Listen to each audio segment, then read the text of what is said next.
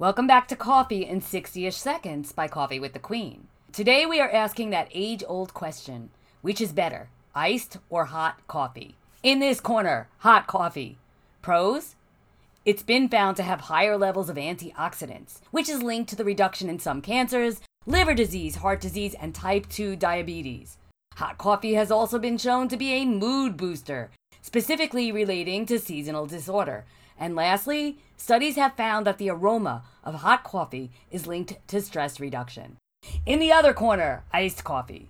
Iced coffee generally has less caffeine per cup, which could lead to healthier sleep patterns, balanced hormones, and lower blood sugar.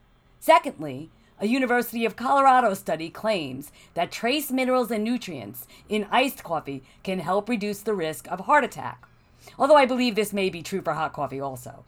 And lastly, if you are drinking black iced coffee instead of a sugary drink in those hot summer workout months, the caffeine boost can help stimulate your weight loss without those added sugars, which are found in many energy drinks.